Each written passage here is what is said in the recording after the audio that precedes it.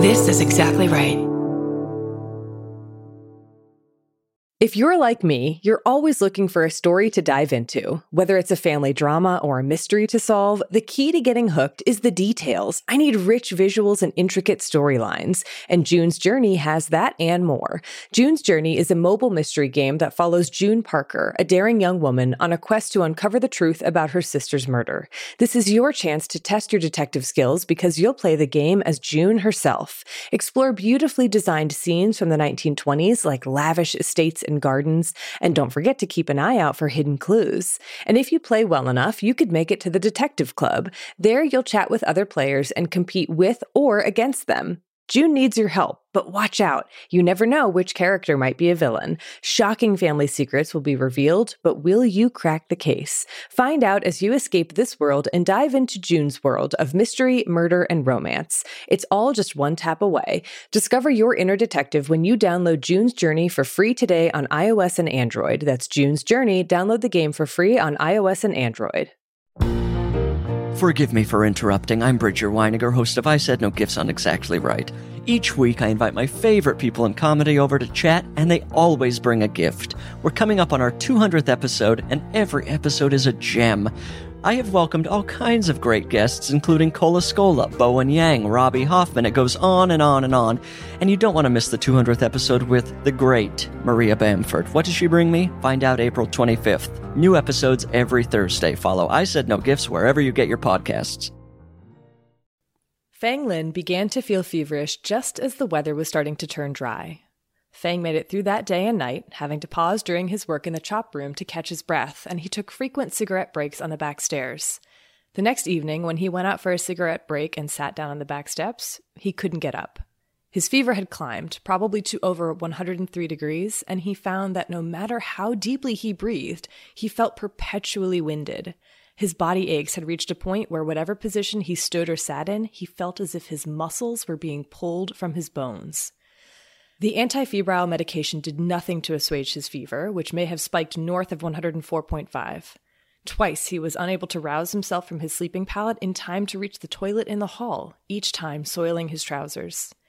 He found that if he moved even slightly to roll over or sit up, he would be completely out of breath. The muscle aches were so severe, he recalls, that he found staying still unbearable, yet any movement would leave him gasping for breath. What was happening to him?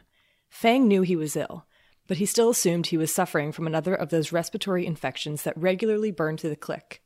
Everyone seemed to have a hacking cough of some sort. Whether it was due to cigarettes, persistent asthma, or air pollution was impossible to say. But he had been on his back for several days now and wasn't feeling any better. Most terrifying for him, when he was conscious, was the sense that no matter how deeply he breathed, he felt that what he was inhaling was not oxygen, but some other odorless, tasteless gas with similar properties but without the life-sustaining force of simple oxygen.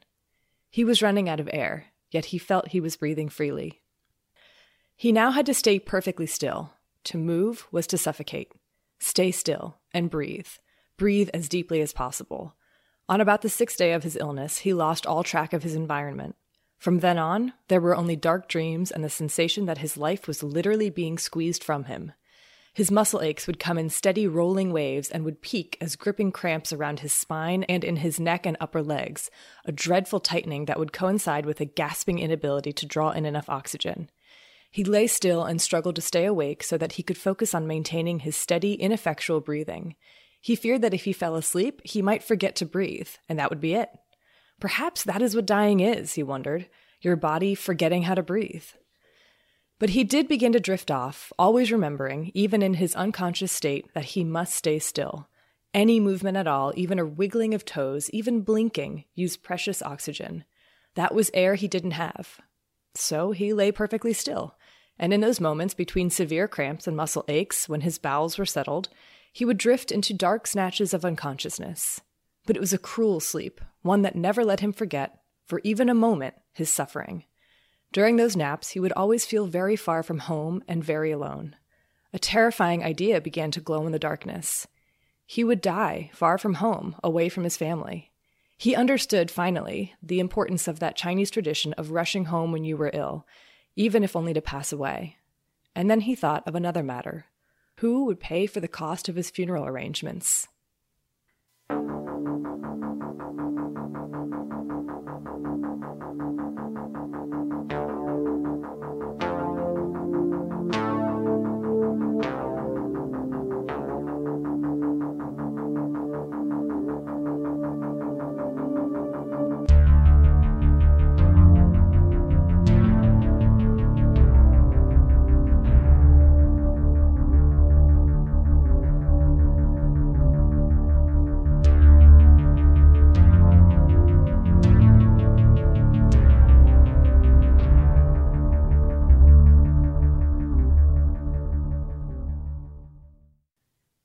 Oof, Aaron.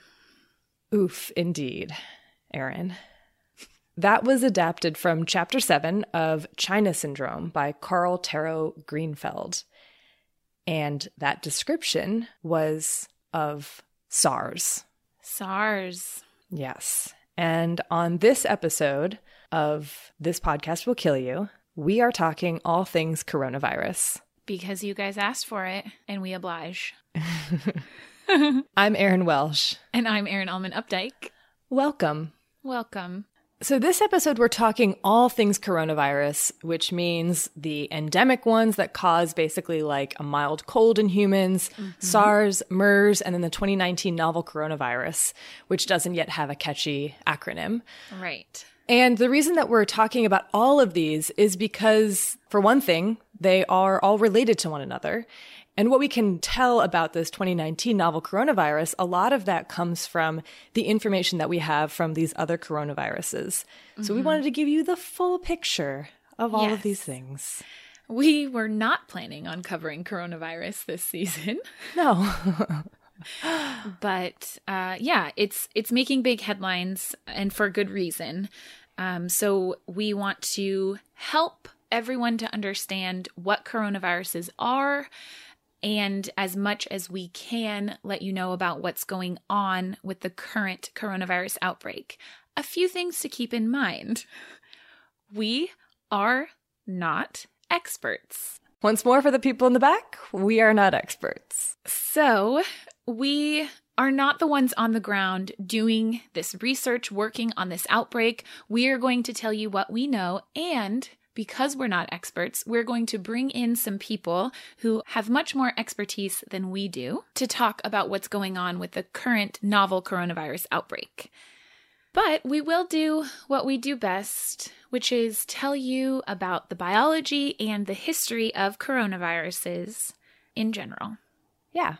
Should we also note that we are recording this on 9:30 a.m. on February 2nd? This is something that's happening so rapidly that by the time you listen to it, things will be drastically different. The earliest you would be hearing this is on February 4th. So it's likely that some of the numbers that we are reporting about the 2019 novel coronavirus will have changed, but hopefully the broad strokes will still be enough to get you the information that you want. And we'll also point you in the direction of where you can find reputable sources to stay abreast on what's going on with the current outbreak. Yes.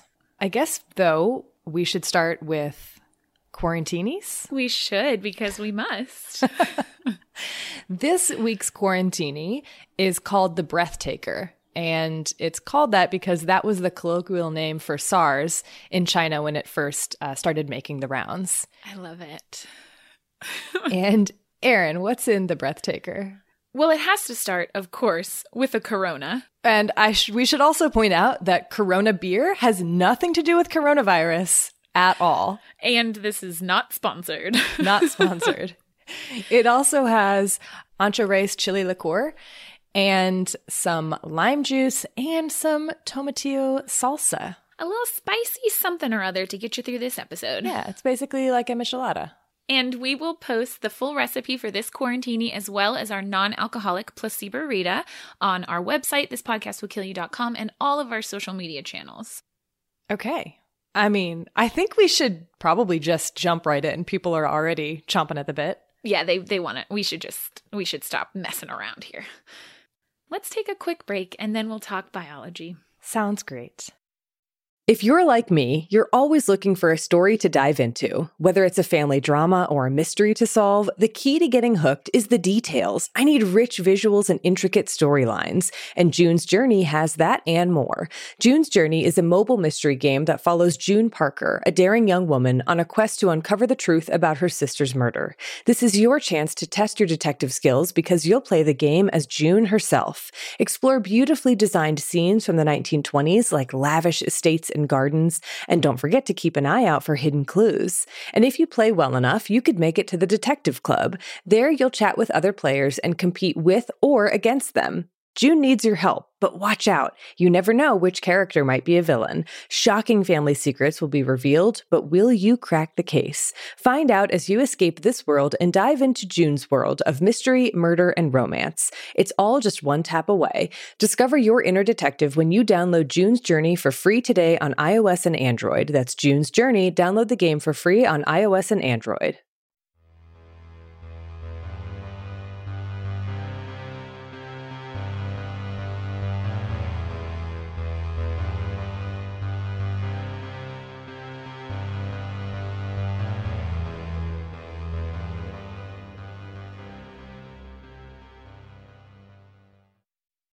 Straight off the bat, I want to let y'all know that coronaviruses are nothing new. Nope. Nothing new. This novel coronavirus that's making headlines is a new individual specific virus. Yes. However, coronaviruses, like, say, influenza viruses, are a large group of RNA viruses that we not only have known about for a long time, but have been circulating among humans and many, many other species of animals for a very, very long time. Mm-hmm. Okay. Fun fact. This is my only fun fact of the whole episode. Corona means crown. Mm-hmm. And the reason that coronaviruses are called crown viruses is because when you look at them on a scanning electron microscope, they have a little halo crown of proteins around the outside. Oh, isn't that cute? Viral royalty. Yes, royal virus. That's the end of my fun fact. Here's how kind of this episode biology is going to be structured, all right? First, we're going to talk about the most common human coronaviruses in general. These are the ones that circulate all the time. Almost definitely, if you are listening to this podcast, you've been infected with a coronavirus at some point in your life. Mm-hmm. And then we'll talk about the 3 big headline-grabbing coronaviruses. That is SARS, MERS, and the newest 2019 nCoV. Cool? Gotcha. Sounds great. All right. So coronaviruses in general, there are several different large groups of coronaviruses, and a lot of them actually infect animals, all different kinds of animals, pigs, chickens, cats. And in animals, they often cause GI illness, so like diarrhea and stuff like that. But they can also cause respiratory illness. There are 4 human coronaviruses that are really common, and they cause the common cold. Yeah. So these are upper respiratory tract infections in general. So the question first that we like to answer is, what exactly do they do in your body and how do they make you sick? What is their pathophysiology? Turns out that for the 4 human coronaviruses, we don't entirely know their pathophysiology because, like for many viruses, we don't have really great animal models to study them. But from some really interesting and probably ethically questionable studies that they've done in humans where they intentionally infect quote-unquote volunteers. When were these studies from? The 80s and early 2000s. Okay. Yeah. Yeah. Anyways, what we do know from these studies is that these 4 human coronaviruses colonize the upper respiratory tract, so your nose and throat in general. Okay. And we know that they invade and replicate in your respiratory epithelium, so the sort of first cells lining your respiratory tract. So in the case of these 4 common coronaviruses, that's pretty much where they seem to stop. They're not super infectious in these human studies, up to like a third of people that they inoculated didn't actually even get infected with the virus. And most of those that did had very mild or maybe moderate colds. So we all know what the common cold looks like, right? Erin, what kinds of symptoms do you have? Runny nose, sneezing, coughing. There you go. Exactly. Yeah, so these are very mild upper respiratory symptoms. Cough, runny nose, stuffy nose. Maybe you get a headache. Maybe rarely you'd spike a fever.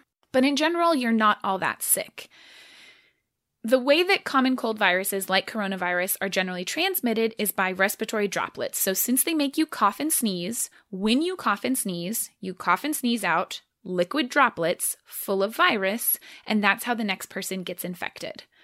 So it's not like something like measles that we talked about that can hang out airborne in the room for many, many hours in the air. Right. These are viruses that are contained in water droplets that you cough and sneeze out.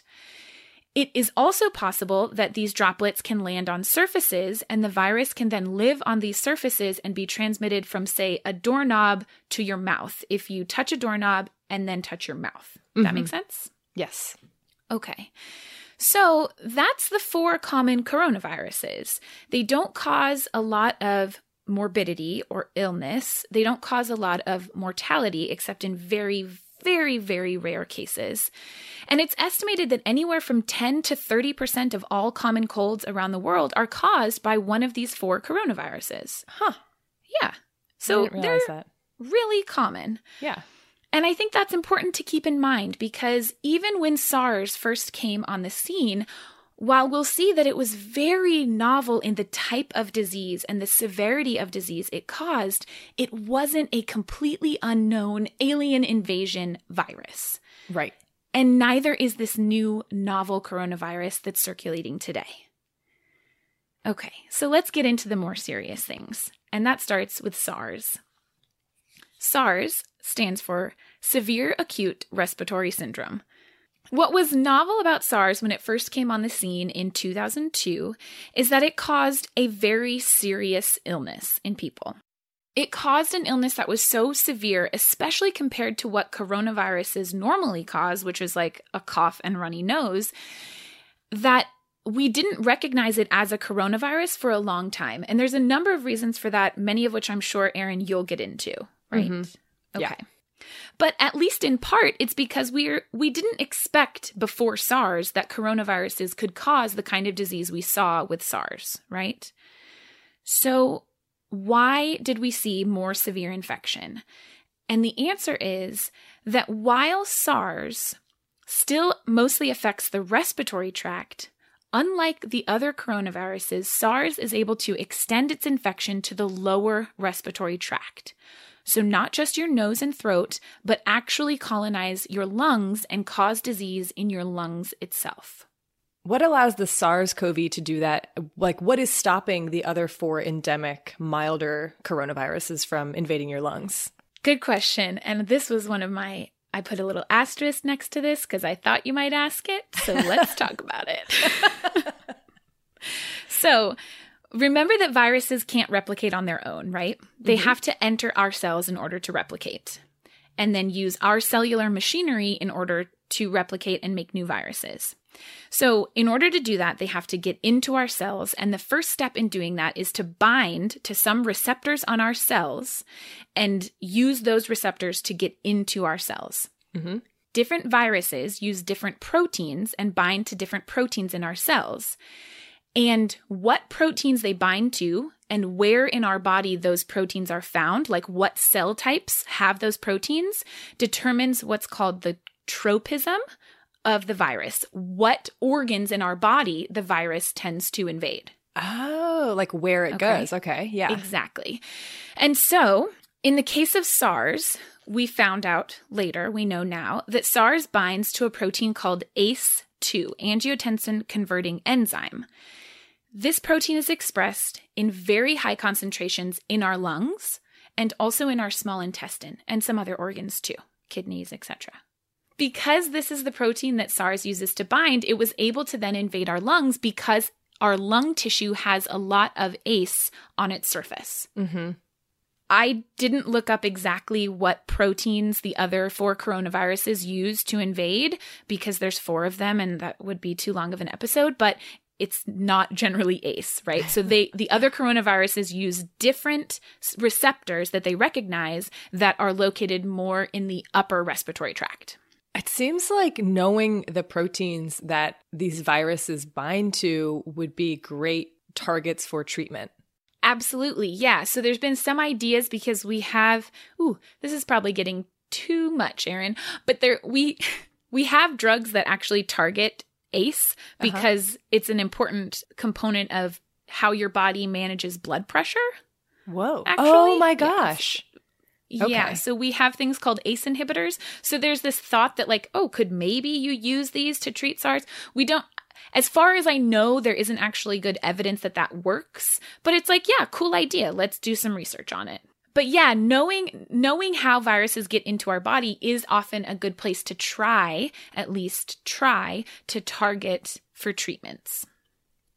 I'll just say we don't have any, though, at this point for SARS or MERS or the novel coronavirus. Just throwing that out there. Okay.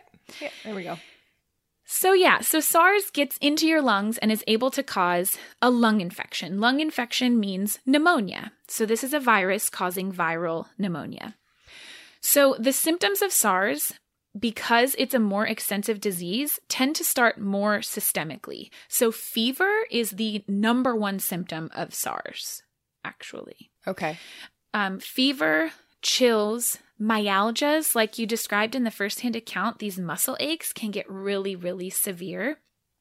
And then you do still get some upper respiratory symptoms, but a lot of the symptoms are more lower respiratory. So you'll get a cough, but less of the like runny nose type symptoms that we see with other coronaviruses. And then as this disease progresses and more damage is caused to the lungs themselves, you'll get other more serious symptoms like shortness of breath, tachypnea, which means a really fast breathing rate, pleurisy, which is like pain in your chest and lungs when you breathe. And then depending on how late in the course of disease people present to the hospital, because this is a very serious illness, most people will present to the hospital. Almost everyone, when you take an x-ray of their chest, it will look like what we call ground glass opacifications. Oh my gosh, that sounds terrible. It is terrible. So if you've ever seen an x-ray of a normal chest, like a not ill chest x-ray, you know that the lungs are filled with air, so they're mostly black because air is black on x-ray. So you can see the outlines of ribs, and then you can see sort of black in between the ribs with maybe little bits where you can see like blood vessels and things like that. That's a normal, not sick chest x-ray. With SARS, it looks like you're looking through like a bathroom, you know, the glass they put on bathroom windows? Yeah, I have some of that on my bathroom window. Exactly. So it looks like that. So it's not so opaque that you can't still see like the shadow of your heart and your ribs. You can still see that. It's not completely whited out like it might be with a bacterial pneumonia. Oh. Because the bacteria has colonized, whereas this is just inflammation? Well, bacteria still produce a lot of inflammation, but it'll be localized to one spot, and it'll be so much in like one corner of the lung that it's totally whited out. Okay. Whereas this is bilateral often throughout your whole lung fields, top and bottom often. It's all just kind of murky looking. That sounds terrible. Yeah, it's bad. It's not good. And then this can sort of just progress. So about 1/3 of people with SARS will get better on their own, but 20 to 30% end up needing mechanical ventilation because their lungs are just so inflamed that they're not able to get enough oxygen in on their own. And I want to point out that this kind of supportive treatment is the only treatment that we have since we don't have any antivirals for SARS. And overall, what we saw from the SARS outbreak was a case fatality rate of just under 10%. So about 10% of people who were infected with SARS ended up dying from SARS or SARS complications. That's a very high mortality rate. It is, and it varied a lot based on demographic factors. So in people older than 65, the mortality rate was over 50%. Wow, I didn't realize it was that high. Yeah, it was really high. So that's kind of what the disease looked like for SARS. We learned a lot about it after the outbreak because, as you can probably see with what's going on with the new outbreak right now, it's really hard to get good information while the outbreak is going on, right? Because you're just kind of dealing with like trying to keep people alive. Well, and also there's steps to publishing reliable information. It has to go through peer review process, and some of those things are lifted right now, and people are getting early drafts out, but it's then, what information is reliable. Sample sizes tend to be small, et cetera, et cetera. Yeah. But so things that we know now, looking back at SARS, since the outbreak has passed, is we know that with SARS, subclinical infection, so like asymptomatic infection, was really rare. So in looking at seroprevalence studies of people in areas where there were high rates of SARS, there's very little evidence of infection in people who didn't have symptoms of SARS. Interesting. Okay. Yeah. So we know that in the case of SARS, infection almost always led to symptoms, and in general, those symptoms were very severe. And the other thing that we learned about SARS was that the viral load, so how much virus you had in your body, was a really driving factor of infectivity. Okay. And so in the case of SARS, the incubation period, so the time from when you first got infected to showed symptoms, was usually about 4 to 7 days. And viral load actually increased slowly over that time. So people were most infectious about 10 days after first getting infected. And so that means that people for SARS were really only infectious if and when they showed symptoms, which made SARS relatively easy to screen for and to help contain. Mm-hmm. So that's pretty much SARS. Okay. So let's move on. The next most famous coronavirus was MERS, Middle East Respiratory Syndrome. So, was MERS just the same thing as SARS, but in a different part of the world? No, not really. It was another novel coronavirus that was discovered in 2012 after an outbreak in, I believe, Saudi Arabia was the first identified cases. Is that right, Erin? So it was first isolated from an outbreak in Saudi Arabia, but retrospective testing showed that the first cases seemed to be in Jordan earlier that year. That's right. Okay, so symptomatically, MERS presented very similarly to SARS in a lot of ways. It started off with fever. Myalgias, muscle pain was really common.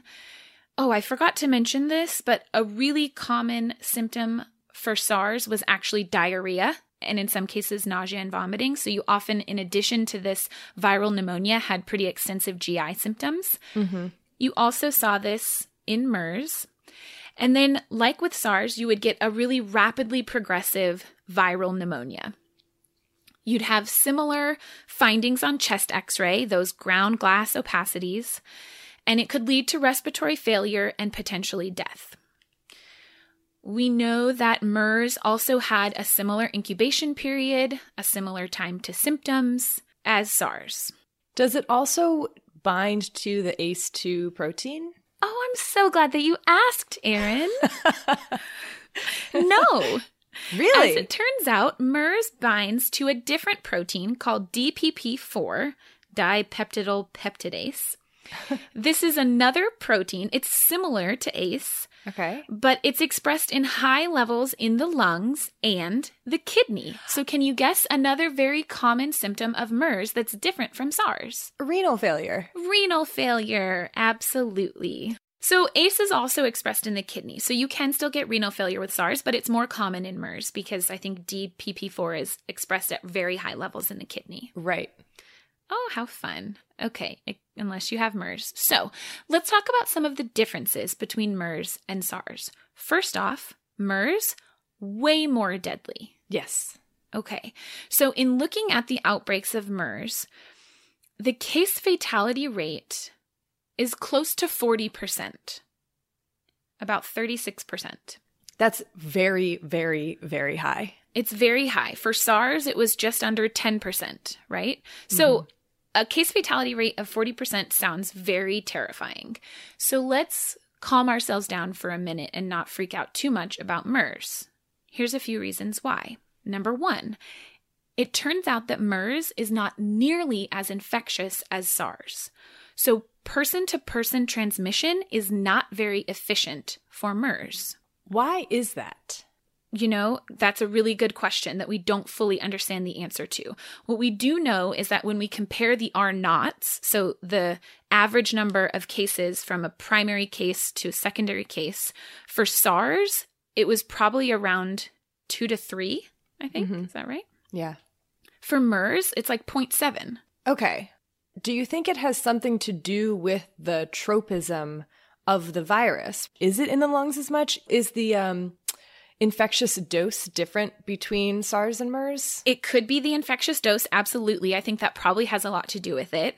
It could be the tropism, although, you know, DPP-4, like it causes just as bad of a viral pneumonia, if not worse. But here's another important part about MERS. And this, I think, helps, at least I think this makes more sense as to why it maybe doesn't transmit as well. The vast majority of cases of MERS, not even just the deaths, but the people who were infected with MERS, 75% of them had some kind of underlying disease.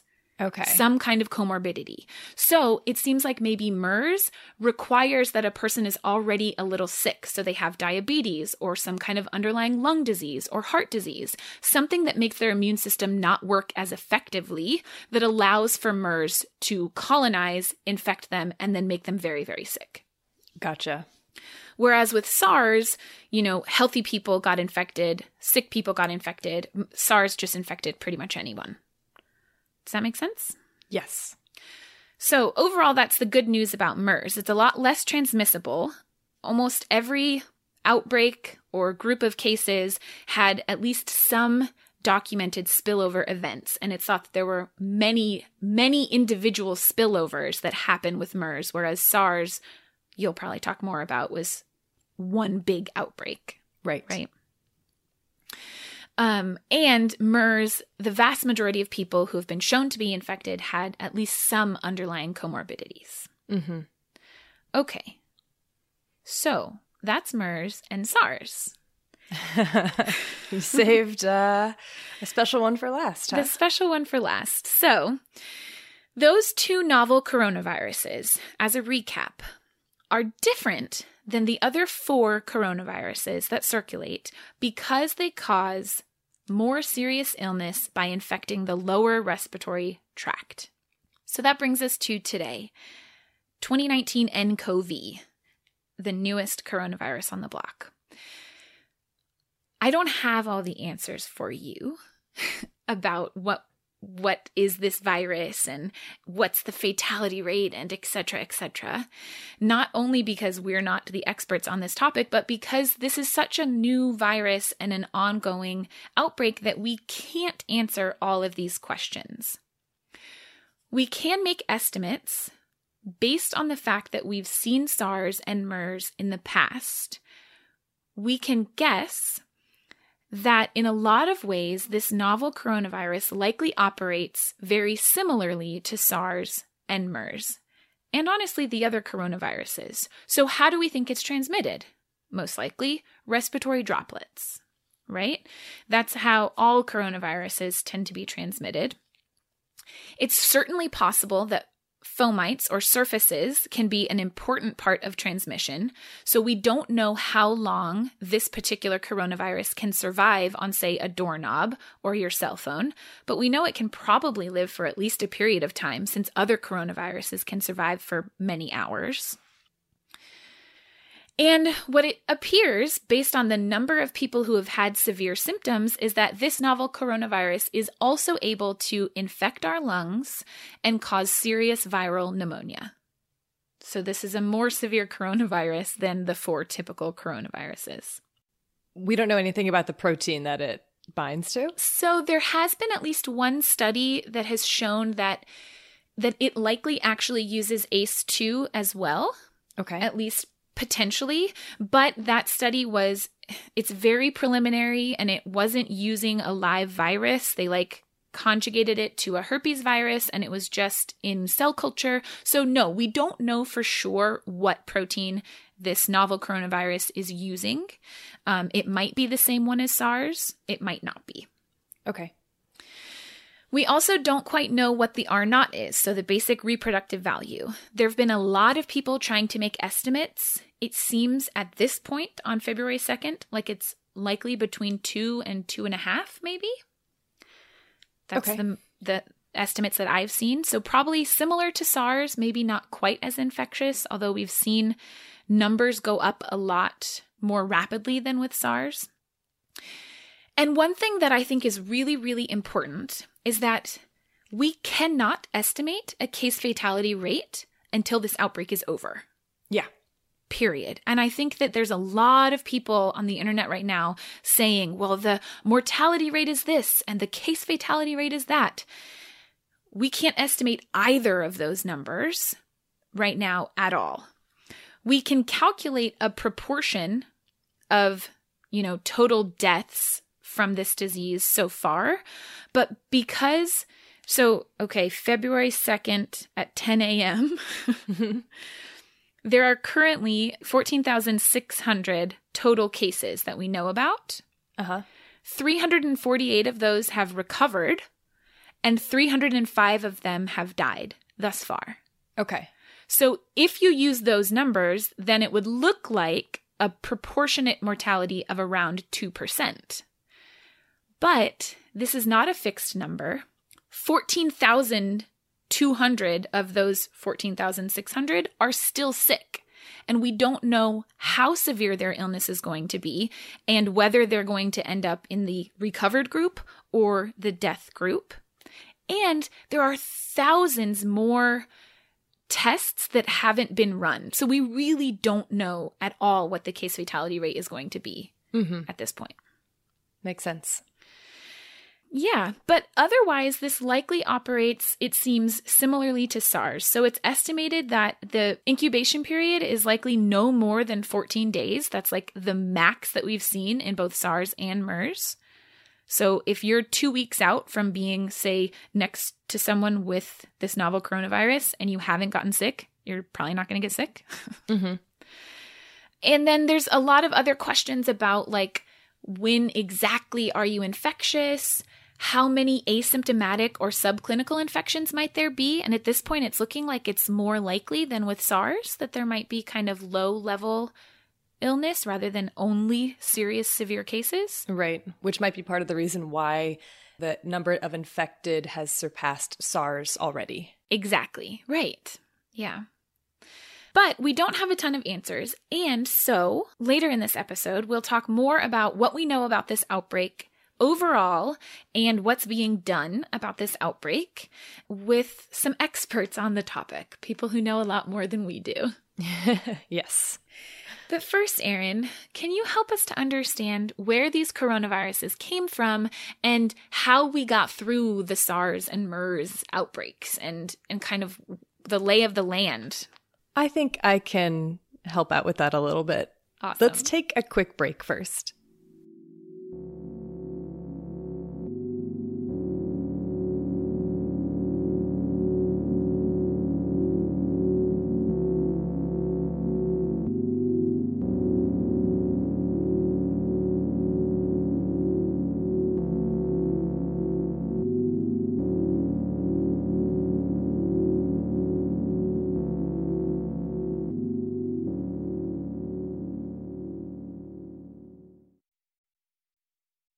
All right. Are you ready for this? Oh, I'm so ready. It's a big one. Okay. And there's a ton of info here, so I tried to organize it into discrete units, just like you did. Okay. So I'm going to start with talking about the ecology and origins of coronaviruses in general.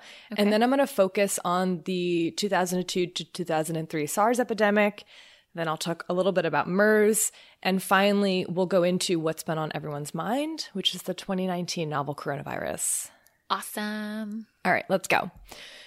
As you mentioned, Erin, SARS and MERS and this 2019 novel coronavirus are all types of coronaviruses.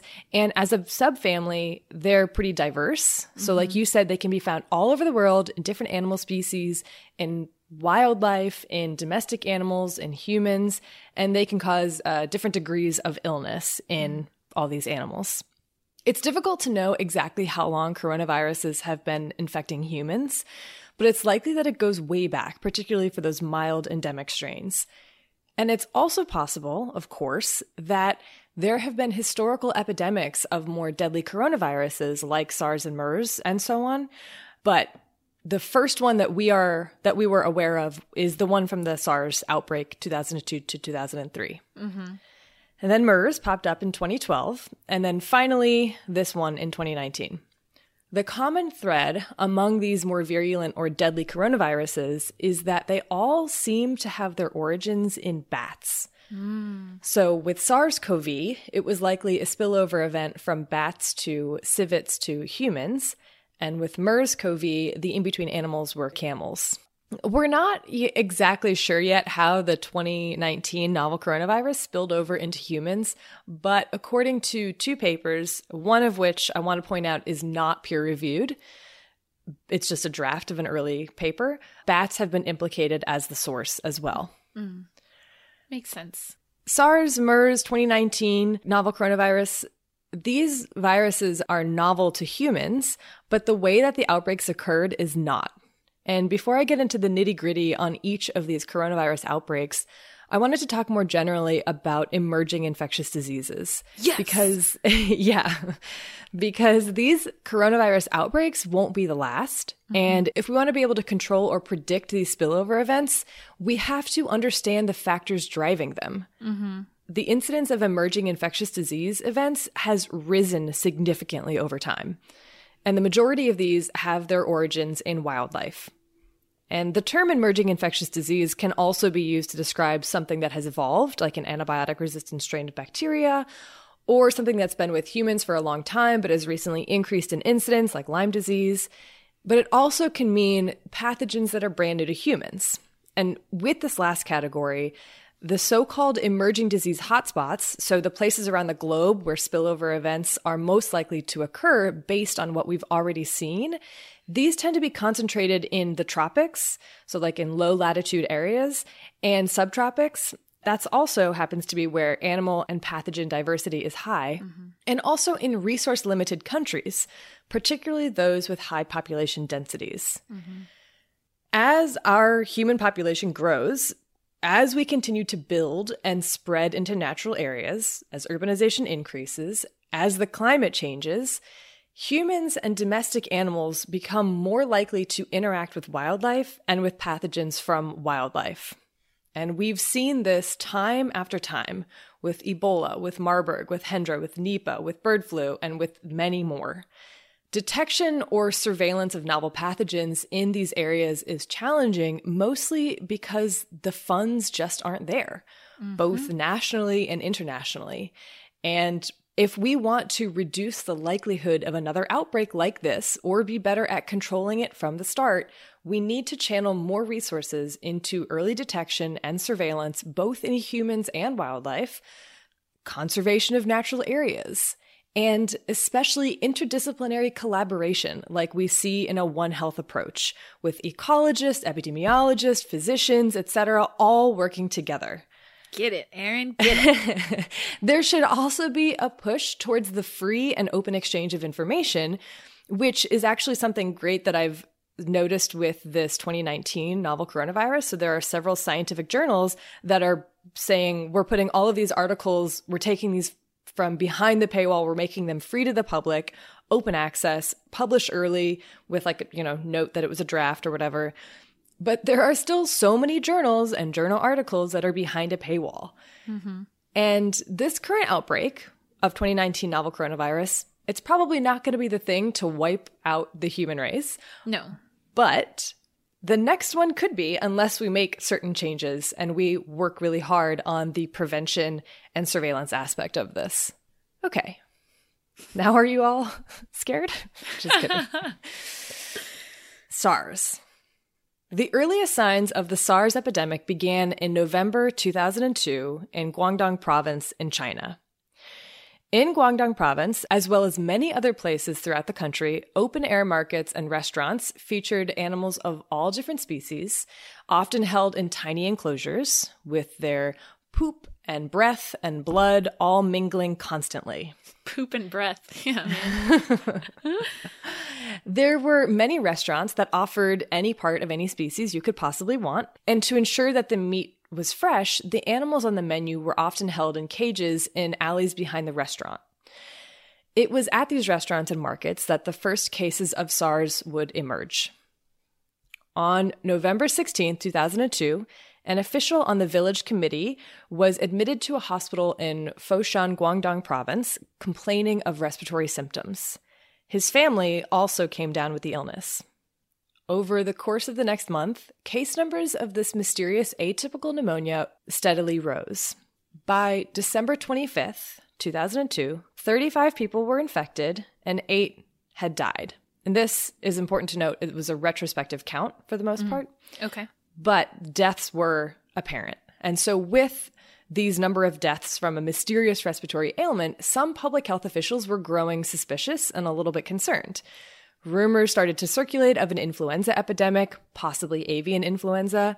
And since the outbreak of avian influenza in Hong Kong in 1997, there was constant vigilance for the virus because it is extremely deadly. Mm-hmm.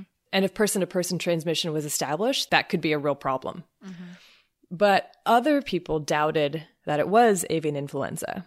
This was, after all, the winter season, when it seemed like everyone had a respiratory complaint of one kind or another, and rumors circulated every year about a mysterious hemorrhagic fever or a wild skin disease.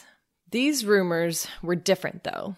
For one, these rumors all focused on the respiratory ailment and were pretty consistent, at least as far as rumors go. Cloudy chest x-rays, burning fevers, and high prevalence among medical personnel. The first official public statement about the SARS epidemic was released on January 3rd, 2003, a little over a month since the beginning of the outbreak. At this point, there were 48 people infected and 9 dead, another retrospective count. This statement was published on the front page of the Haiwan Daily. It read, quote, "There is no epidemic in Haiwan. There is no need for people to panic. Regarding the rumor of ongoing epidemic in the city, health department officials announced at 1:30 a.m. this morning, there is no epidemic in Haiwan. The official pointed out that people don't need to panic and there is no need to buy preventative drugs." End quote. Despite this incredibly reassuring statement, people panicked. They rushed to the pharmacy, buying all the acetaminophen and antibiotics that they could get their hands on, because antibiotics are available over the counter without a prescription there. And they're very useful against viruses. Not. They're not. They're not useful at all. They are not. They're not. Public health officials were dispatched to the Haiwan No. 1 hospital to conduct an investigation into the mysterious pneumonia. Some suspected a species of chlamydia, which can cause pneumonia, but the infection didn't respond to broad-spectrum antibiotics. Others thought maybe it was caused by a virus, possibly influenza, or possibly a virus not yet described. They also interviewed patients and medical staff about their experiences. Disturbingly, they found that several patients had been to multiple hospitals, moving either by their own choice or being transferred. Uh-oh. Yeah. By the end of January, rumors were soon swirling yet again, this time in Zhongshan, about the atypical pneumonia, which was now circulating in multiple hospitals in the city, as well as popping up outside of hospitals. By this time, it had earned the nickname Breath Taker or Breath Stalker, which is where we got our quarantining name. Mm-hmm. And whereas in Haiwan, the disease was largely confined to one hospital, what was going on in Zhongshan appeared to be the first community outbreak of the mysterious disease. Mm. And it would later be determined that the first known super spreader of SARS, nicknamed the Poison King, was transferred from Zhongshan, where he had infected 6 medical personnel, to Guangzhou, where he would continue to infect people. Mm. And these super spreaders, it's no fault of their own. People didn't know how to control the infection at this point or how infectious it was. But these super spreaders would be a hallmark of the SARS outbreak, where a lot of the infections originated from one source like that. Mm-hmm. Okay, so by late January, medical officials were pretty certain that it was caused by an extremely infectious virus transmitted through respiratory droplets. But getting that information out there was a different story, because it was standard practice among the Chinese government to keep this information top secret and classified, to not share it among anyone less than the topmost ranking public health officials, not the public, and certainly not to the outside world. Mm-hmm. So the rest of the world finally caught wind of a mysterious and deadly outbreak in China on February 10th, 2003, at which point an estimated 393 people were infected and 40 had died. Okay. Retrospective count. Somebody posted a report on ProMed. ProMed! All right, you ready? Quote. This is like a quote within a quote, so just keep that in mind as I'm trying to say it. Okay. This morning, I received this email and then searched your archives and found nothing that pertained to it. Does anyone know about this problem? And then here's the email. Another quote. Have you heard of an epidemic in Guangzhou? An acquaintance of mine from a teacher's chat room lives there and reports that the hospitals have been closed and people are dying. End double quotes. So around this time, the WHO got an email describing panic in Guangdong as the death toll from a mysterious pneumonia was climbing. But official word from the Chinese government was still lacking. But once other countries started reporting on this disease, speculating with what little information they had, panic and anxiety set in anyway. And the Chinese government was forced to hold a press conference on the disease in Guangdong. And this press conference, held on February 11th, which was one day after the ProMed announcement, was full of assurances that this disease wasn't anything to be concerned about. They said there were only 305 people infected, and it was already under control. Meanwhile, in Hong Kong, a doctor from Guangzhou arrived at a hotel where he was staying for a wedding. This would be the next super spreader. Mm. He started to feel worse and worse and eventually sought medical care, but it was too late to stop the spread of the virus. Also at this hotel was a woman from Toronto, a Chinese-American businessman, and a Hong Kong local who went to the hotel to visit a friend. All of these left the hotel to continue on their travels or to return home, unknowingly bringing with them this hitchhiking virus. Mm. And this marked the real start of the global spread of the virus. Hong Kong, Toronto, Hanoi, Singapore, Beijing, these would be the next hotspots of infection. On February 28, 2003, parasitologist Carlo Urbani, based in Vietnam, alerted the WHO about a highly contagious atypical pneumonia after treating the Chinese-American businessman who had stayed in that hot zone hotel in Hong Kong, and several healthcare workers who had also come down with this pneumonia after treating this person. Back in Toronto, a similar scene was unfolding. So the woman who was infected in Hong Kong died in a hospital back in Toronto, and 5 of her family members were found to be infected as well. On March 15th, the WHO was notified of a possible SARS-infected doctor traveling from New York back home to Singapore with a stopover in Frankfurt. Mid-flight, the doctor, his wife, and his mother-in-law were all cordoned off. And then as soon as the plane landed in Frankfurt, they were placed in isolation. That's one of the few moments that I really do remember from the SARS outbreak. When it was like, there's a person traveling in the and like plane. On the plane, and then they like quarantined them when they landed in Germany. Like, I don't know why that's one of the moments. I wasn't that into disease at the time. I was in high school, but I remember that. You should read his account. It's really interesting because he talks about the depression of isolation and how much insight it gave him as a physician to know what his patients had been going through. Mm-hmm. So this doctor, his wife, and his mother-in-law, all 3 of them developed SARS. I don't know if they infected anyone else, actually. I don't remember. But regardless, these signs of a global spread or potential global spread prompted the WHO to declare a travel advisory and to come up with a name. And as we said, locations were out, but acronyms can be catchy, so someone suggested SARS, and it stuck. But what no one realized at the time was that SARS was very similar to what China called Hong Kong, Special Administrative Region, SAR.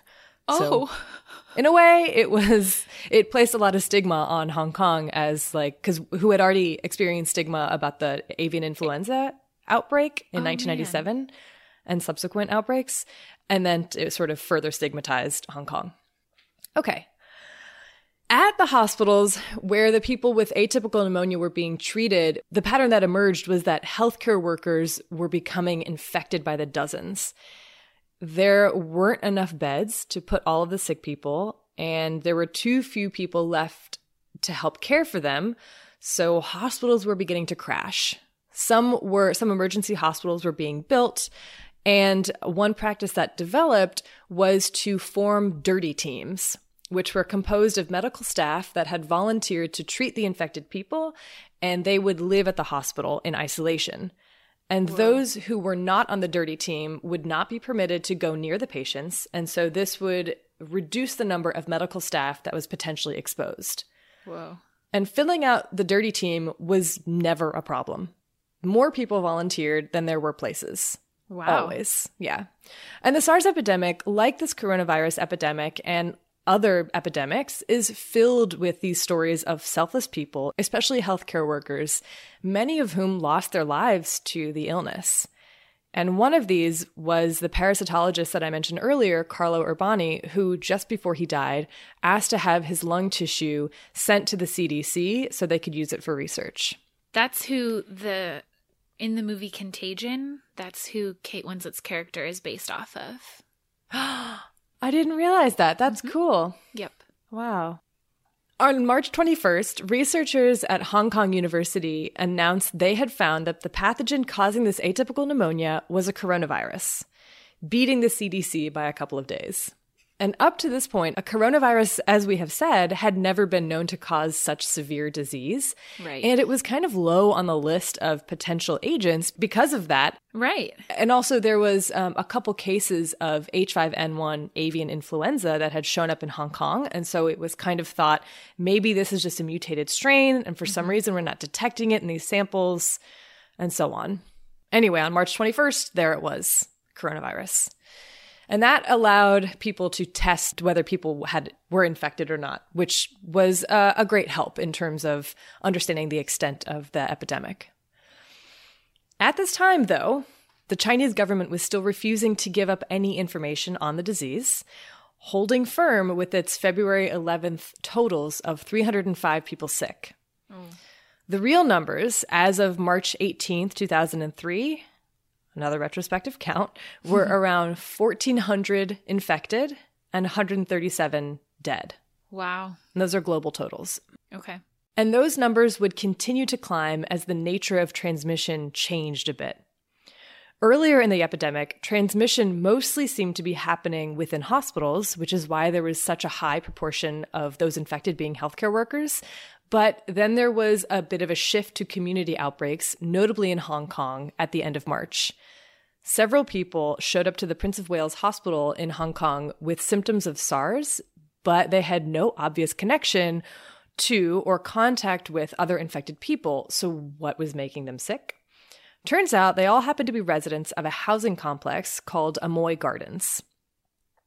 Pretty soon after this discovery, the housing complex was put under strict isolation. No one in, no one out. And this went on for weeks.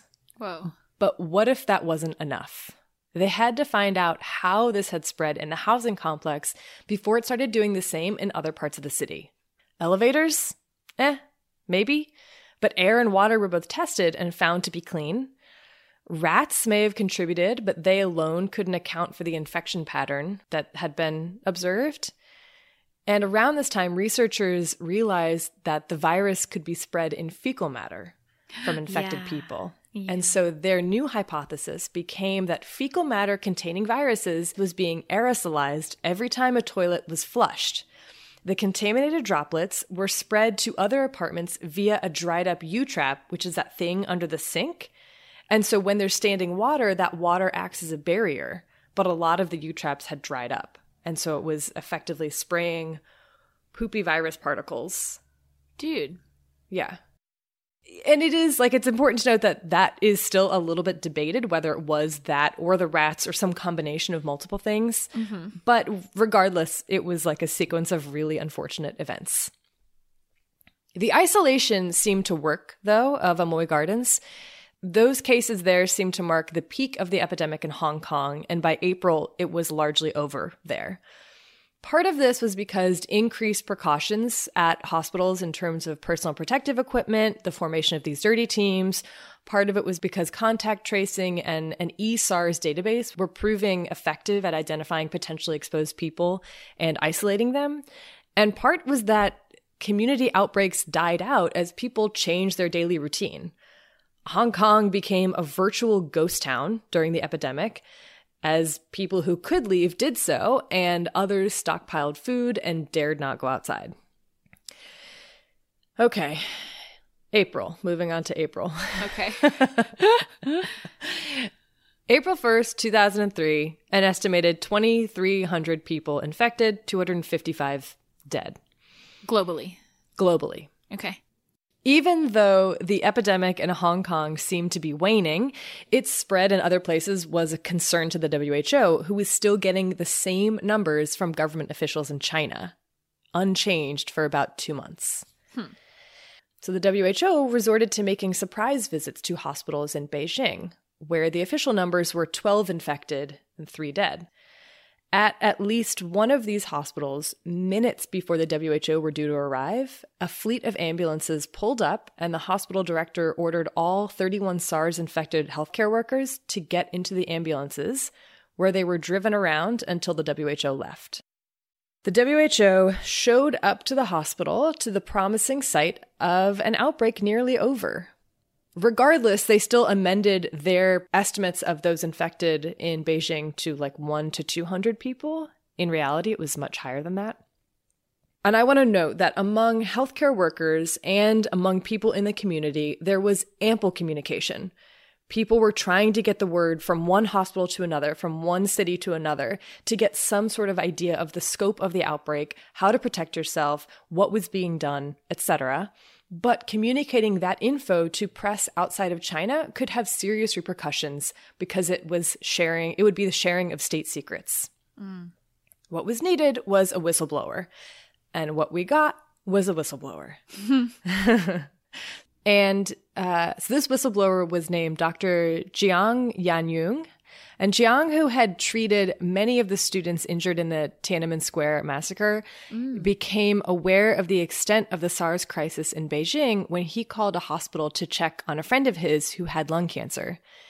And the doctors that he had talked to, who were respiratory specialists, sounded panicked as they described how at least 60 people were infected with SARS, many of them healthcare workers, and that this was happening in hospitals all over the city. Remember, the official numbers were still 12 total infected in Beijing at this point. Oh. Yeah.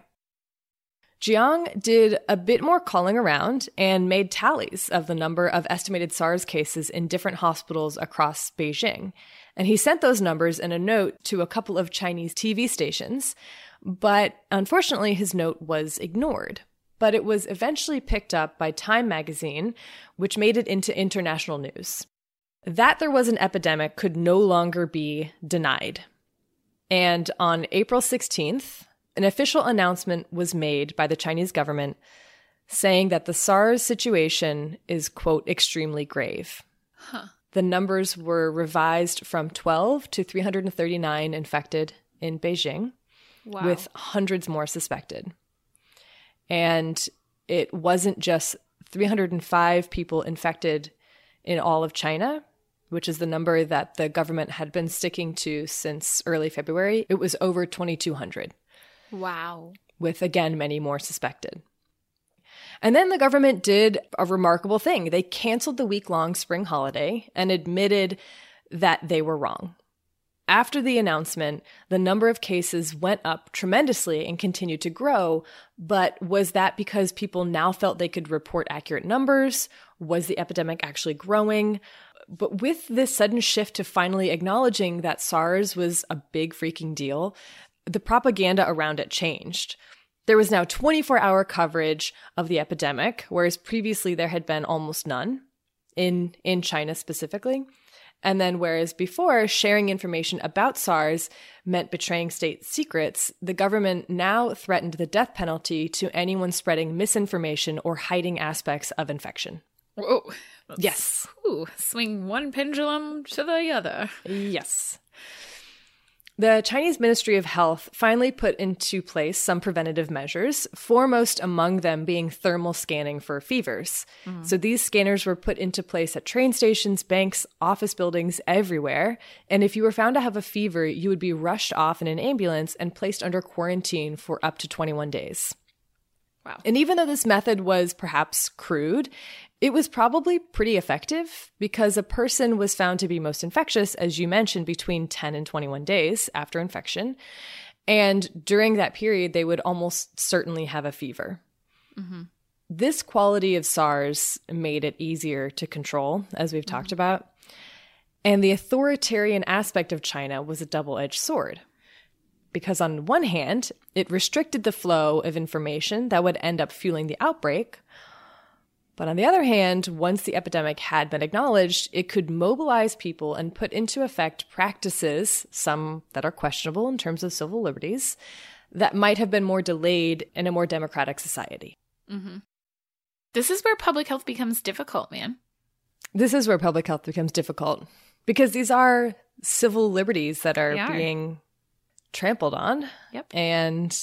But that's why I say, it's been called this double-edged sword. All right, we're almost done with the SARS outbreak. Okay. Throughout May and into June, the epidemic began to wind down as Vietnam, Singapore, Hong Kong, and Beijing are all declared free of SARS. Okay. First case was in November. Now it's May. Okay. It's like half a year. Okay. Yeah. In July, Toronto and Taiwan see no new cases, and it's been announced by the WHO that SARS has been contained worldwide. Awesome. The final tally of infected and dead is 8,098 people infected, 774 people dead. Mm-hmm. The economic costs of an outbreak like SARS are extreme. People lost jobs, personal bankruptcies went through the roof, tourism and travel revenue fell tremendously. The economies crashed in many of the affected areas. But I think what is often not as highly considered is the personal impact. Many people lost their lives, and those lucky enough to survive the infection often experience long-term health consequences, and many also experienced PTSD or depression and were highly stigmatized for a period after. Yeah. So the costs of an epidemic like this are far-ranging, and some costs are more easily quantified than others, and I think that's important to keep in mind as we talk about the 2019 novel coronavirus outbreak. And as we'll get into also, a little bit of the issue of stigma and xenophobia that are surrounding things like this. Yeah. And how travel bans restricting people from entering certain countries does not seem to be effective and is actually a way of disguising xenophobia and racism. Yeah, we can look back at times when we've instituted travel bans in past outbreaks and see that they in general cause a lot more harm than good. So I think that's really important to keep in mind, considering that they've already been put in place, supposedly, during this outbreak. Yep. So. Okay, let's move on to MERS. Let's. All right. This is going to be really fast, I promise. Cool. All right, so MERS. Most cases have an association with dromedary camels. An analysis of past samples show that the virus may have been circulating in camels at least since the early 1980s, which is 30 years before the first known human case. And this also suggests a long history of association between camels and the virus. And I also want to note, though, that MERS-related viruses have been found in bat species on 5 continents. So it suggests that, there are like clusters of, MERS-related coronaviruses, SARS-related coronaviruses that are found in bat populations or animal populations that don't have the ability to infect humans or don't appear to. Yet, but it does show that this is a very diverse and wide-ranging group of viruses. Yeah. Okay, so MERS-CoV was first isolated in June 2012 from a 60-year-old man from Saudi Arabia who died of pneumonia and renal failure. And as I mentioned earlier, this wasn't the first case of MERS. So retrospective testing showed that there was a cluster of cases in a family in Jordan a few months earlier to this, with likely human-to-human transmission occurring. Yes. Since then, there have been a handful of MERS outbreaks, though none as large as SARS or as the 2019 coronavirus is turning out to be. Most of these outbreaks or clusters seem to be regional with limited spread outside of the hospital setting, and with most infected people being close contacts of the index case. Yeah. Since its first appearance in 2012, it has caused outbreaks in Saudi Arabia, the United Arab Emirates, South Korea, and many, many other countries have had isolated cases or very small outbreaks, clusters. Some outbreaks have been larger than others.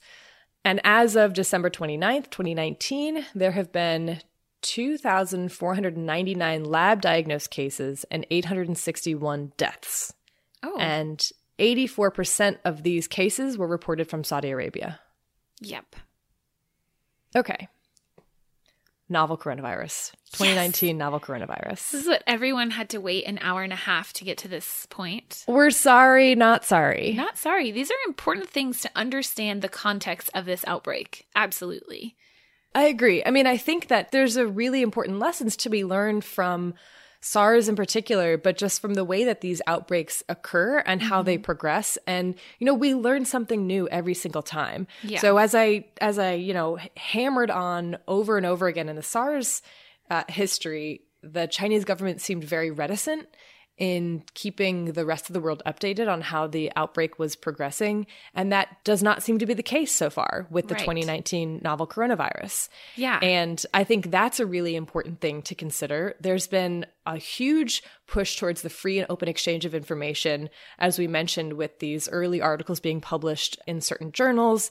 The sequence of the virus has already been published. Like, this is pretty incredible and very encouraging, I think. We are getting information so incredibly rapidly in this outbreak, more than we ever could have seen in the past, which is incredible. But I think also, in some ways, people are now freaking out about it because there's a lot of triple exclamation mark, all caps going on that maybe isn't always valid. And so I think trying to understand this outbreak, what's really going on in context, is really important.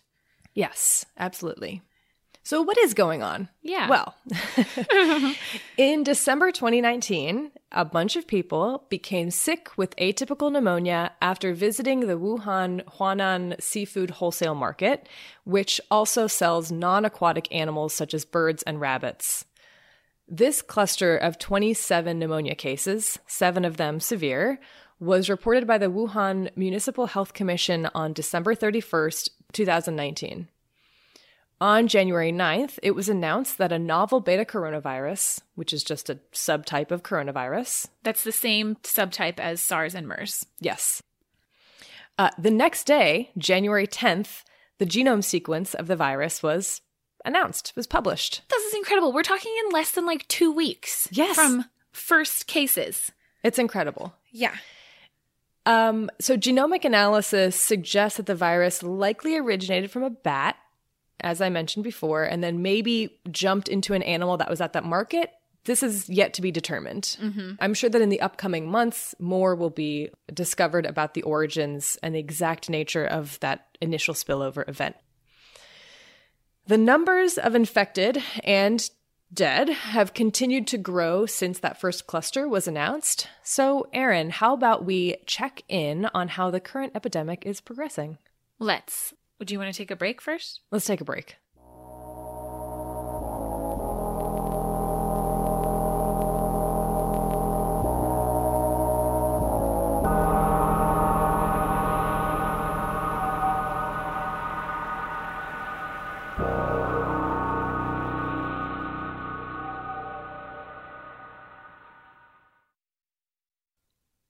All right, Erin. It is 10:51 a.m. now on February 2nd, 2020. This is a long episode. We're sorry. It's fine. Listen, I am on the Johns Hopkins map that they've created. We'll put a link to this on our website and in the show notes, that is updating very rapidly with confirmed cases. So as of right now, this will change by the time you listen, there have been 14,628 confirmed cases of novel coronavirus. The vast majority of these, 14,451, have been in mainland China. The rest have been in a number of countries across the globe. There have been 305 total deaths confirmed from this novel coronavirus, only one of which has taken place outside of China, and that was in the Philippines. There have been 348 people that are confirmed to have recovered from this infection thus far. Cool? Cool. Cool. So, that's the details that we have.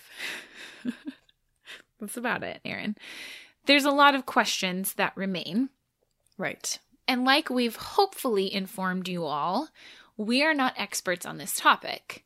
So, to give you guys a better sense of what is being done, what can be done, and kind of what the differences are that we've seen so far between SARS and MERS and this novel coronavirus, we had the fortune of interviewing 4 people who are much better experienced in outbreaks and infectious disease and coronaviruses than we are. So let's talk to them about what's going on, shall we? Let's do that. Hello, my name is Anish Mehta. I am an infectious disease physician at Emory University. I specialize in the infectious disease care of oncology, so cancer patients, and solid organ transplant patients. And I am also a member of the Emory Serious Communicable Diseases Unit, which is our biocontainment unit at Emory University Hospital. My name is Colleen Kraft. I'm an infectious disease physician at Emory University Hospital. I'm also trained in medical microbiology, and so I sort of enjoy my role bridging those two worlds between diagnostics and also seeing patients. I love being on both sides of the computer screen, if you will. I've been at Emory Hospital since 2010. So my name is Carlos Del Rio. I am a professor of medicine and global health at Emory University. I have been involved in infectious disease for many, many years. I almost finished my fellowship in 1988, 89. So I've been doing this for 30 plus years. Most of my work is around HIV, but I've been involved also in infectious disease in generally, and particularly in global aspects of infectious disease. I was very involved with Mexico during the 2009 swine flu pandemic, and I worked closely with CDC and with Mexico in working on that outbreak and in controlling that outbreak. I am a co-PI of the recently funded Emory Vaccine Treatment and Evaluation Unit, so I work a lot also in vaccinology and in the use of vaccines to prevent infectious diseases. My name is Marshall Lyon. I am an MD, and I am an infectious disease physician at Emory University Hospital in Atlanta, Georgia. My day job, if there is such a thing, is the Director of Transplant Infectious Diseases, and that is the bulk of my clinical care, is taking care of patients who have had a transplant or are being considered for transplant and get an infection. So we deal a lot with viruses, both latent viruses and community-acquired viruses. One of my other roles is as a physician in Emory's Serious Communicable Diseases Unit, as one of the high-level biocontainment units in the United States. When novel coronavirus broke in Wuhan and started to become more of an issue, we started to pay attention and started thinking that potentially a case might come our way. And so we've certainly been paying attention to the outbreak as it's unfolded in China and the measures that Public Health U.S. is putting in place to try to keep the public safe. So we'd love for you to talk about this new coronavirus that's been making headlines. This isn't the first time that we've seen a coronavirus causing a disease outbreak, but this virus is new. So can you tell us a little bit about this 2019 nCoV? So the first sort of novel coronavirus we saw was SARS. And then more recently, we saw the Middle Eastern Respiratory Syndrome coronavirus, or otherwise called MERS-CoV. And we've learned a lot from those novel viruses that have developed, which I think have us a little bit better prepared now for what we're seeing. And that's this novel 2019 coronavirus. So this is actually an interesting outbreak because when it first started, the majority of patients seem to have had contact with this wet market or the seafood market in Wuhan. And so it looked like it was more of a point source outbreak or a zoonotic outbreak. And so when we think of those, we think that people who get sick all had a common exposure. And that if you weren't exposed to whatever that agent is or that location, in this case, the market, then you probably didn't have risk of getting infected or getting disease. It was only later when it appeared, so that when the second wave of patients began to come in, that it became evident that there was now person-to-person transmission of what we now know as novel coronavirus 2019. And so now it starts to take, the epidemic or the outbreak takes on a different characteristic where you have to think about how do we limit contact with sick individuals. Right. Quick question about viral or about pneumonia caused by viruses. What is the mechanism by which that occurs? Like why does that look different than one caused by bacteria? One of the things we should think about is when viruses cause pneumonia, that is when we become fearful sort of as clinicians. And so that's a lot of what happened, we think, in 1918, is that we believe that some of those deaths that were so dramatic probably came from influenza virus pneumonia, which I think is a lot different than how we think about pneumonias today, which are typically bacterial. And so I think for me, when this started, when it was kind of announced on December 31st, our first question is, how frequently does this cause a viral pneumonia versus, kind of a bronchitis or even the upper respiratory tract, which is what we usually think about coronaviruses. The things that really worry me about a viral pneumonia as opposed to a typical bacterial pneumonia is that when we have a bacterial pneumonia, we generally, though not universally, see that pneumonia in one region of the lung. One of the things that often concerns me about patients with a viral pneumonia, it's usually affecting multiple regions of the lung, potentially all of the regions of the lung. And in that situation, there's so much inflammation produced that the ability for the lungs to extract oxygen out of the air gets minimized very rapidly. And you see patients develop something we call acute respiratory distress syndrome, where they cannot exchange oxygen and require a lot of ventilator and oxygen support to keep all the systems of the body running. And also in that inflammatory condition, that you can develop a bacterial pneumonia on top of the viral pneumonia's inflammation. And that can compound the issue and further cause not only damage to the lung, but further develop problems in oxygenating the body. And finally, the other concerning issue that goes on with viral pneumonias is the fact that we have very limited therapies, unlike bacterial pneumonias, and antibiotics to address these. There are some antivirals that are out there, but most of them do not have any ability to treat the viral pneumonias that we are seeing nowadays. I know that it's sort of early stages in this outbreak, and there's still a lot that we don't know about this virus and how it behaves. Particularly, I was, trying to get a handle on the infectious period and how that overlaps with the period during which symptoms are apparent. And so I know that that's sort of now more in the gray zone, but correct me if I'm wrong about that. But based on how we've seen this virus spread so far and what also we have seen in past coronavirus outbreaks, what do you think we might be able to expect in the next few weeks or months as this outbreak progresses? Yeah, so you're right. We are in a gray zone about our understanding of this, but I think there are a few things that we do know. So the incubation period seems to be somewhere around 5 days as sort of the median or the mode of the incubation period. And there is variation probably anywhere from 2 to the longest being 14 days. We're pretty comfortable that 14 days is kind of the outside limit. And what we are starting to learn from what's happening in China is there may be an infectious prodrome before someone gets sick. And so a prodrome is a period of time where someone can actually transmit the virus to somebody else, but they don't have any symptoms of illness. And they don't know that they're about to get sick. They feel normal. And so, unfortunately, what that means is identifying people once they're sick won't absolutely terminate this epidemic.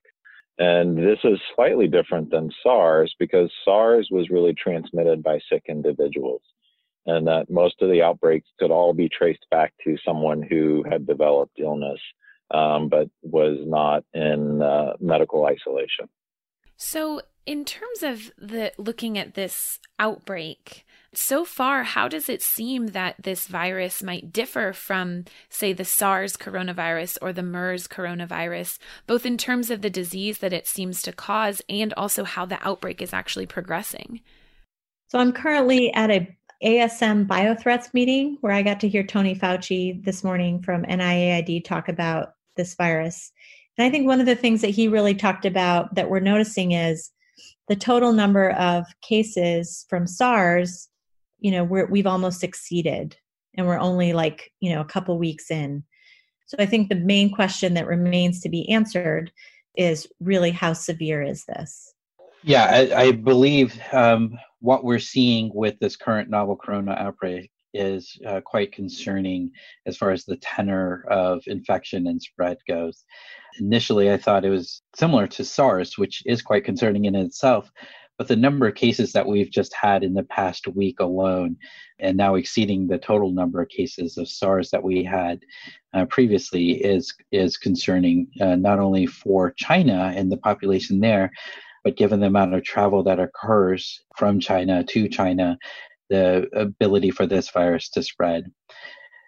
The other concerning thing that I think is out there is lessons that we learned from SARS was that hospitals and healthcare systems, clinics, can sort of be incubators for the spread of these type of coronaviruses. And that's something that really was hearkened by SARS. And we've learned a lot of lessons from that, but I think still there's a lot of vulnerability in our healthcare systems for the virus to spread within healthcare systems and therefore create broader outbreaks that can spread throughout the community. So as with SARS, it seems that there's a decent proportion of cases with this novel coronavirus that are healthcare workers who are likely exposed while treating someone who is infected. Does there seem to be any other pattern in the people who develop maybe severe disease or more negative outcomes? So certainly, like with many respiratory viruses, it seems that people who are older or have other chronic illnesses are more likely to have severe disease and have worse outcomes. So the first 70 some odd cases that were reported out of China of the patients that died, I think the average age was 75 years old. And so it's a similar pattern to what we see with the viruses that we're familiar with. Could you elaborate a bit on the first steps that are normally taken when an outbreak like this occurs and you think, okay, we might need to be prepared if somebody happens to be infected and comes to the U.S.? What U.S. Public Health has done is first, for over a week now, they've been screening passengers who are coming in from China, looking for anyone who might be ill or might have fever so that if they are sick, they can be identified quickly. And then contact tracing could be done of everyone who was on the airplane with them. So early identification is one of the keys in terms of limiting then subsequent contact to that sick individual. So the other sort of measure that is then put in place is social distancing. So if you have something that's passed from person to person, especially a coronavirus, which uses the droplet method of transmission, if you can distance the infected individual more than 2 meters from anyone else, then in theory, they would not be passing that virus on to someone else. And so if you cover your mouth, wear a mask, et cetera, all those things can sort of decrease the amount of droplet production that a sick individual will make, and therefore reduce the amount of droplets that are in the environment, which someone else could be exposed to. So those are sort of the early measures that public health is using right now to try to prevent an outbreak in the United States.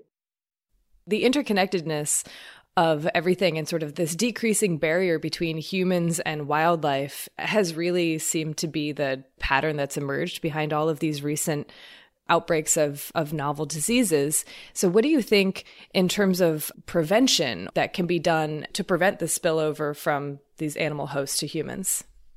The first thing is we need to invest more in global health security. And we haven't done enough in investing in global health security at the level we should.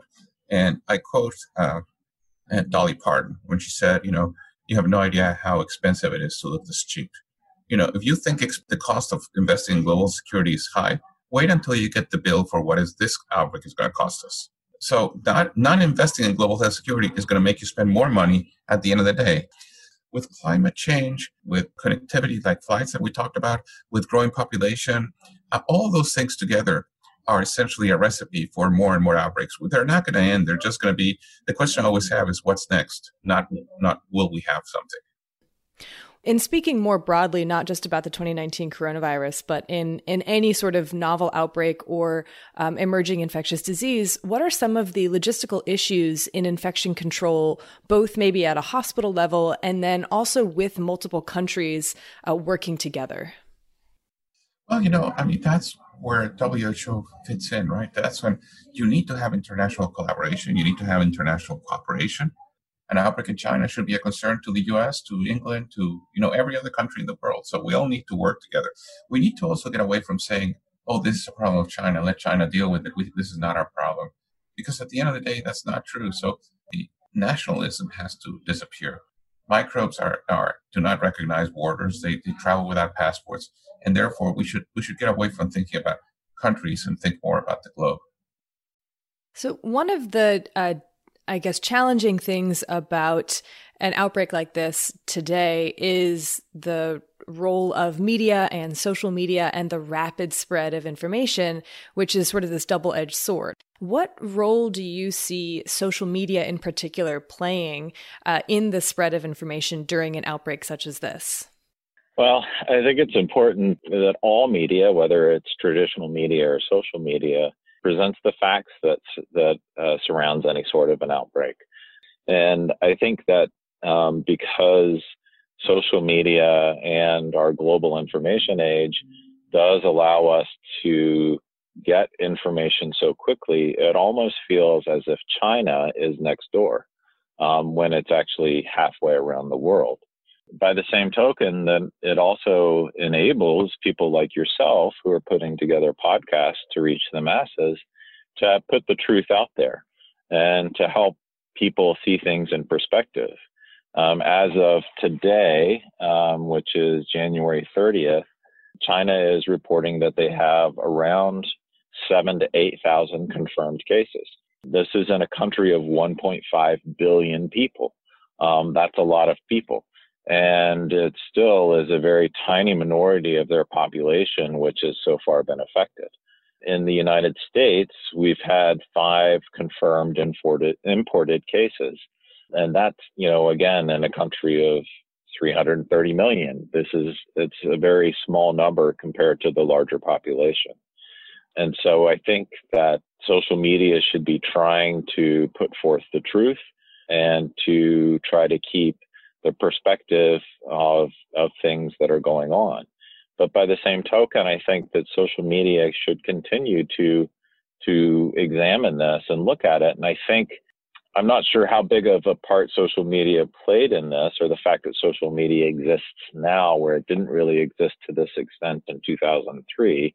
I think that the Chinese government has actually been fairly transparent with this outbreak and with what they're doing as it compared to the SARS outbreak in 2003.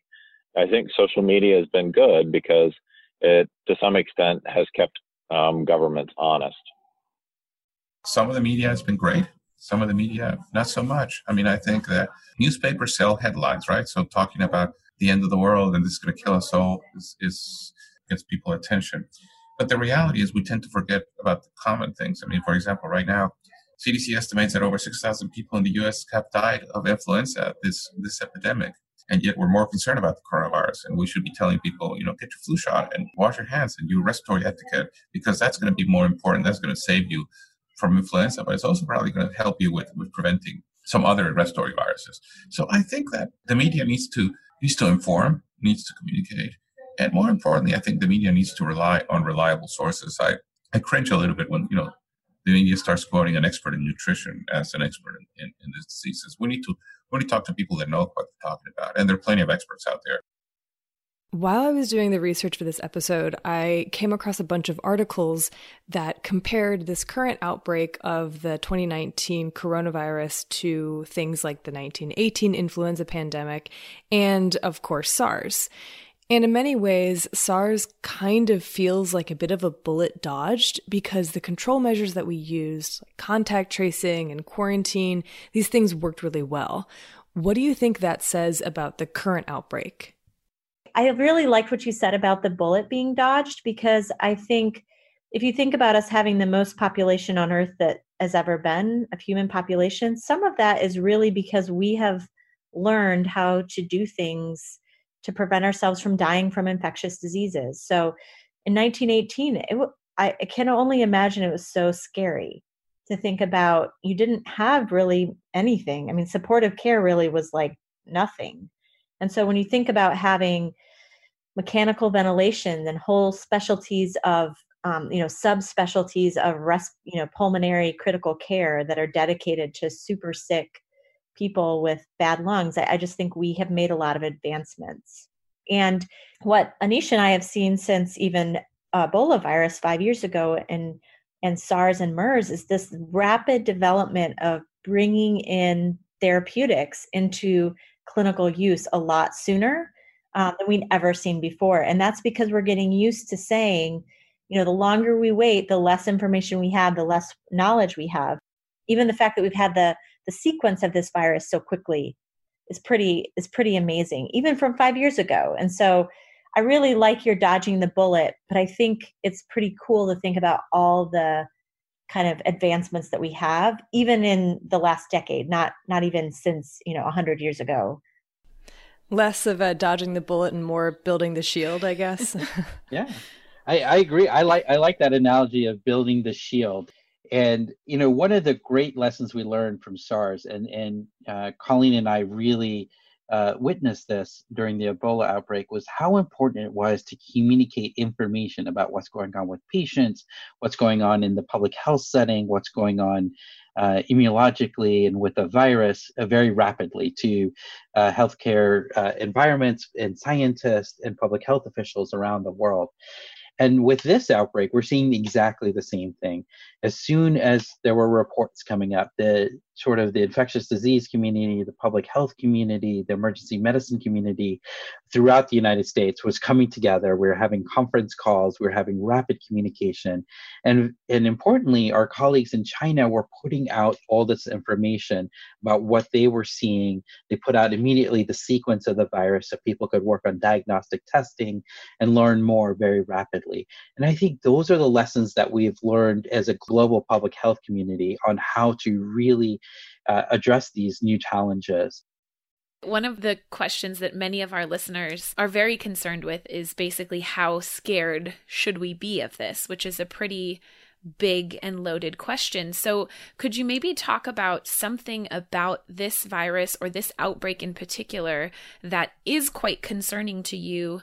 And then maybe something that also is reassuring that maybe this isn't the end of the world, we hope. Yes. So I'm pretty sure it's not the end of the world, but one never knows. I would say that there's always this initial panic about something new. And without being glib, I want to say that this isn't like an alien invasion of something we've never seen. We have dealt with things that are similar. And so it falls within our paradigm to be able to figure out, yes, it may be more severe, but we understand how these things are transmitted. We also understand how to protect ourselves. In terms of what makes me nervous, I think, is the surface aspect of virus transmission. And so what does that mean? It's kind of what I've already been saying. But if somebody coughs on like a seat that I now sit in, or a surface that I now touch because I'm getting, like a fast food takeout or something, how long does it stay on that surface? And how much of that has to be transmitted to me to make me really sick? And maybe I'll add something, but before I do, I just have to say, Dr. Kraft has really taught me to fear my cell phone and make sure I clean it all the time. It literally has poop bugs on it. I don't let my children touch my phone, and I lens wipe clean it every day. I know. I looked down at my cell phone and I was like, oh dear. I just kicked it out of the way. I was like, no. I every time I talk to Dr. Kraft, I make sure I don't have my cell phone in my hand. I think every reporter I've talked to in the past 72 hours says the first question is, should we panic? And my answer is, there's no reason to panic. There are things that are worrisome. The thing that I think is worrisome to me is how quickly it spread and how quickly we found cases in other countries, which means that we really need to institute good controls and screenings to make sure that we don't have continuous spread. I think just like a novel infection, early on, one of the greatest fears is what we don't know about it. I think we will learn more about the virus in the coming weeks that will be reassuring to us, but there's still some that's unknown, and how it's transmitted, how severe the disease can get, and who's most susceptible for it. But as my colleague Dr. Kraft mentioned, there are a lot of things that are reassuring about this. I think going back to their experience with SARS, what we learned from both the experience in China and our experience with our colleagues in Canada and here in the United States is that once we were able to identify the infection and the signs of the infection, we're actually able to do really good epidemiologic contact tracing and appropriately isolate people, put people who were at risk in appropriate monitoring, and suddenly the cases started to go down very rapidly. And the morbidity and the mortality from SARS started to go down rapidly. And so I think we have the tools in place to understand how to control infections like this. And it has worked with SARS. It has worked with MERS-CoV in preventing the spread around the world of MERS-CoV. And I think it will continue to work. Those lessons will work here with the novel coronavirus. What scares me? I mean, I'm more scared about driving home this evening and getting killed in an accident than I'm about this virus, quite honestly. So, I think we all need to put into perspective risk and realize what the risks are. I think what concerns me is that yes, this virus can continue to spread and can reach places like, for example, Africa and other places that are not going to be able to control it as quickly as China has been able to.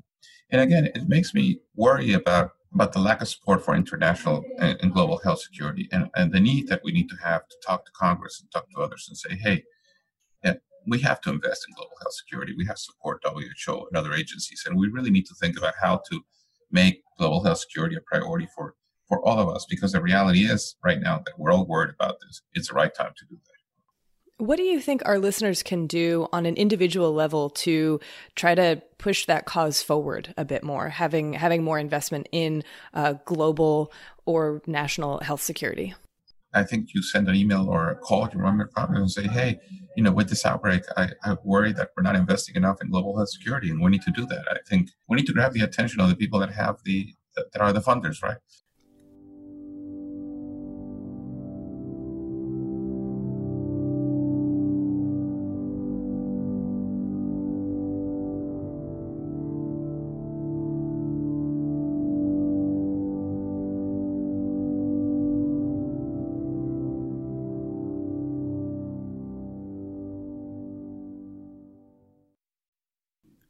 That was so fantastic. Thank you again so much to Dr. Anish Mehta, Dr. Colleen Kraft, Dr. Carlos Del Ria, and Dr. Marshall Lyon. Those interviews were so wonderful, and we really appreciate you taking the time to come and talk to us. And a huge thank you to Sonia Bell from Emory University, who hooked us up for these interviews. We never would have gotten to talk to such experts without you.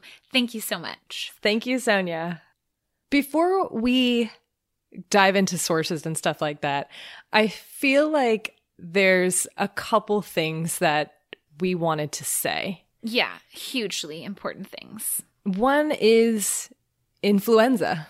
Yeah, okay, listen. Like Dr. Kraft especially mentioned in her interview, the ways that we can protect ourselves against this novel coronavirus will also protect us against things that really you should be more concerned about than this novel coronavirus at this point, because you're far more likely to be infected with influenza than you are with this novel coronavirus, even in China. Across the entire world. Let's talk about what a toll influenza has taken thus far, shall you're we? not just more likely to be infected, you're also more likely to be hospitalized or die from influenza than you are from the 2019 novel coronavirus. Yes. Have you gotten your flu shot this year? Have you? Because thus far, in the United States alone, it's estimated that there have been, in this flu season, between 180 and 300,000 hospitalizations from influenza and upwards of 10,000 deaths due to influenza in the U.S. alone. Just in these few weeks where we have seen 14,000 confirmed cases of novel coronavirus, there have been over 40,000 confirmed cases worldwide of influenza. And that's just the confirmed cases. The vast majority of influenza cases are not reported. Get your flu shot if you haven't. Protect yourself, protect others. Please. I think that one of the lessons that we can take away from this outbreak, as with past coronavirus outbreaks and other types of spillover events, is that these epidemics reveal these international wealth disparities. Oh my gosh, yeah. It can decide who will get the vaccines, who will get the treatments, who has the financial support for control, or importantly, prevention and emergency preparedness. Yeah. As several of our interviewees said, microbes don't know country boundaries. They don't acknowledge them, recognize them. These are not national concerns. This is a call for international concern. An epidemic in one place is an epidemic globally with the interconnectedness that we have. And I think that, some of the ugly sides of these epidemics are this, pointing fingers and saying, oh, it's this country's problem, not mine. And that's not effective, right? When we have something that's of international concern, what we need is international collaboration and working together. And I think what's great is that we have seen a lot of that in this novel coronavirus outbreak. We see people exchanging information and talking with each other in order to do our best to prevent this outbreak from getting worse. Exactly. Okay. Sources? I have oodles of sources, but I want to shout out a few of them. A couple books that I read that focused on SARS. One is called 21st Century Plague by Thomas Abraham. Another is called China Syndrome, The True Story of the 21st Century's First Great Epidemic by Carl Taro Greenfeld. That's where our firsthand account was drawn from. And then I have a few other articles. A couple I want to shout out are by Cui et al. In 2019, Origin and Evolution of Pathogenic Coronaviruses, and by Jones et al. In 2008, Global Trends of Emerging Infectious Diseases, and then also by Lee et al. 2005, Bats are Natural Reservoirs of SARS-like Coronaviruses. Excellent. I read a great chapter in the book Viral Infections of Humans, all about coronaviruses in general, if you're interested in that. Two articles I loved. One was the Severe Acute Respiratory Syndrome in the New England Journal of Medicine about SARS, and one called Middle East Respiratory Syndrome in The Lancet. And then if you'd like the most up-to-date information about the novel coronavirus, which I know that's what you all are here for, Our experts recommended a few sources that we also have been relying upon. That is the World Health Organization Situation Report. They are updating this daily. Every single day, there's a new situation report that's released, so you can get the most up-to-date information on the number of cases. Oh, look, they just updated it. Let's see what it says. Yep, it's a little less up-to-date than the other up-to-date source, which is the Johns Hopkins website of a map that's continuously updating. And finally, the CDC has a great site on the novel coronavirus. If you're interested in specific things that you can do to help prevent yourself from getting infected, wash your hands and cover your mouth. And we'll post the links to all of these in the show notes and on our website. Awesome. Thank you again so much to our wonderful, wonderful guests. We really appreciate it. And thank you to Bloodmobile for providing the music for this episode and all of our episodes. And thank you to you, listeners, for allowing us to keep making this podcast. It is our absolute favorite thing to do. And with that, wash, wash, wash your hands. Our experts had something else to say about this. Don't panic. Just wash your hands. And wash your cell phone. You filthy animals.